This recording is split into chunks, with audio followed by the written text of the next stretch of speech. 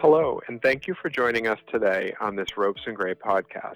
I am Arthur Anderson, and joining me today is John Eyre. Both of us are partners in our asset management group. In today's podcast, we are going to discuss the growth in long-hold private equity investment structures and how the ability to offer such structures can be an important competitive advantage, particularly in an environment with substantial price competition. We'll discuss implications for private equity sponsors and for the traditional private equity investing model. John, to set the stage for our discussion, can you first give us a sense of what we mean by the traditional model? Sure, Arthur. By the traditional private equity model, we're referring to the ownership of portfolio companies within pooled investment vehicles with finite terms, typically of 10 years. These funds are invested over the first 5 or 6 years of their terms and harvested during the remainder, resulting in holding periods for individual companies often around 3 to 5 years.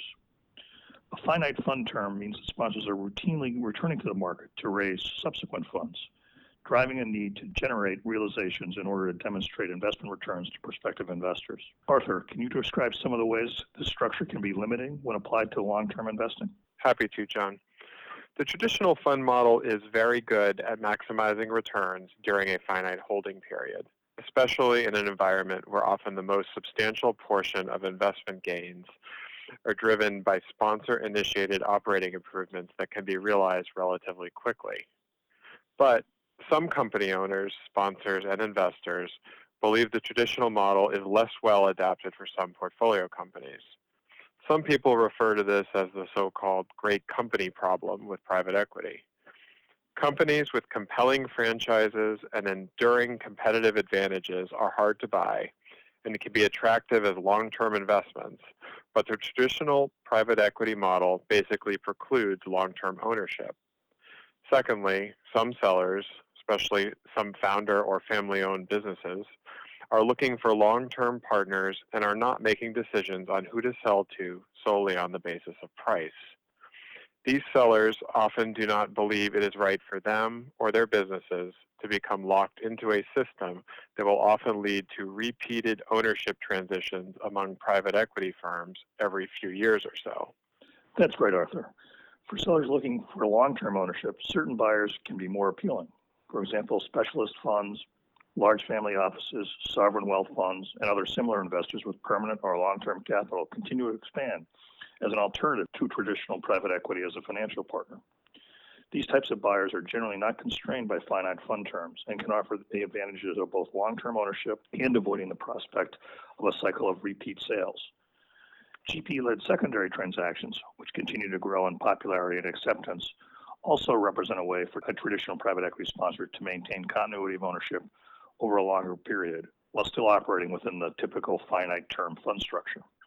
By transferring ownership of a portfolio company from the original fund to a new vehicle with an extended term that's organized by the same sponsor, these transactions permit a sponsor to retain ownership of a portfolio company and offer a meaningful alternative to a sale of the company after a relatively short period of ownership. However, this is an inherently back-ended solution since sponsors cannot commit upfront to completing these transactions. As a result, sponsors are not really able to use the possibility of a GP-led secondary to give strong assurance to sellers of an extended holding period. Arthur, are there other steps private equity firms are taking to address the longer duration question? Yes, John. We've seen firms take a few different approaches.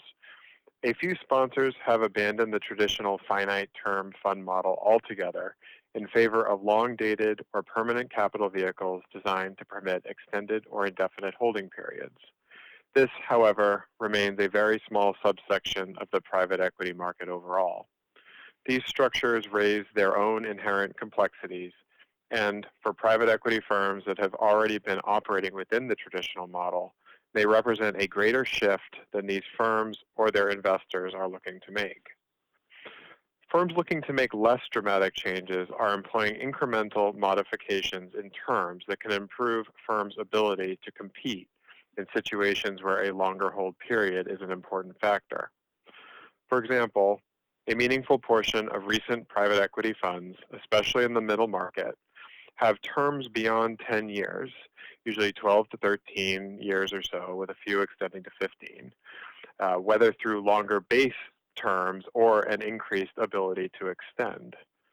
Additionally, firms can build out provisions and disclosures in new fund agreements to streamline and facilitate the type of single asset transactions and other GP-led secondaries you just described, John.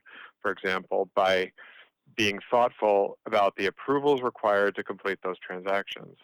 These types of changes are relatively simple to implement because they retain the core structure of the finite term model. But likewise, they are often only marginally effective when competing against buyers who can offer a true long-term hold opportunity.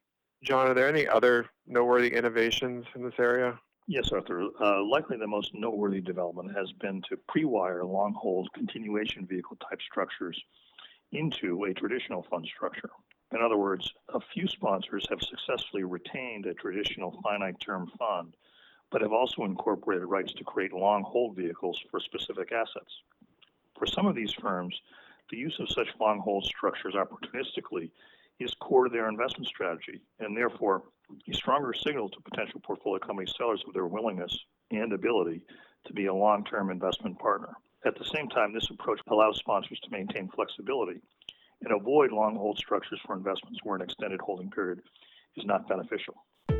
Thanks, John. That brings us to the end of our discussion. John and I would like to thank all of you for joining. If you have any questions regarding the topics addressed or anything else, please don't hesitate to get in touch with either of us or whomever you already have a relationship with at Ropes. You can also subscribe and listen to Ropes' podcast wherever you regularly listen to podcasts, including Apple, Google, and Spotify.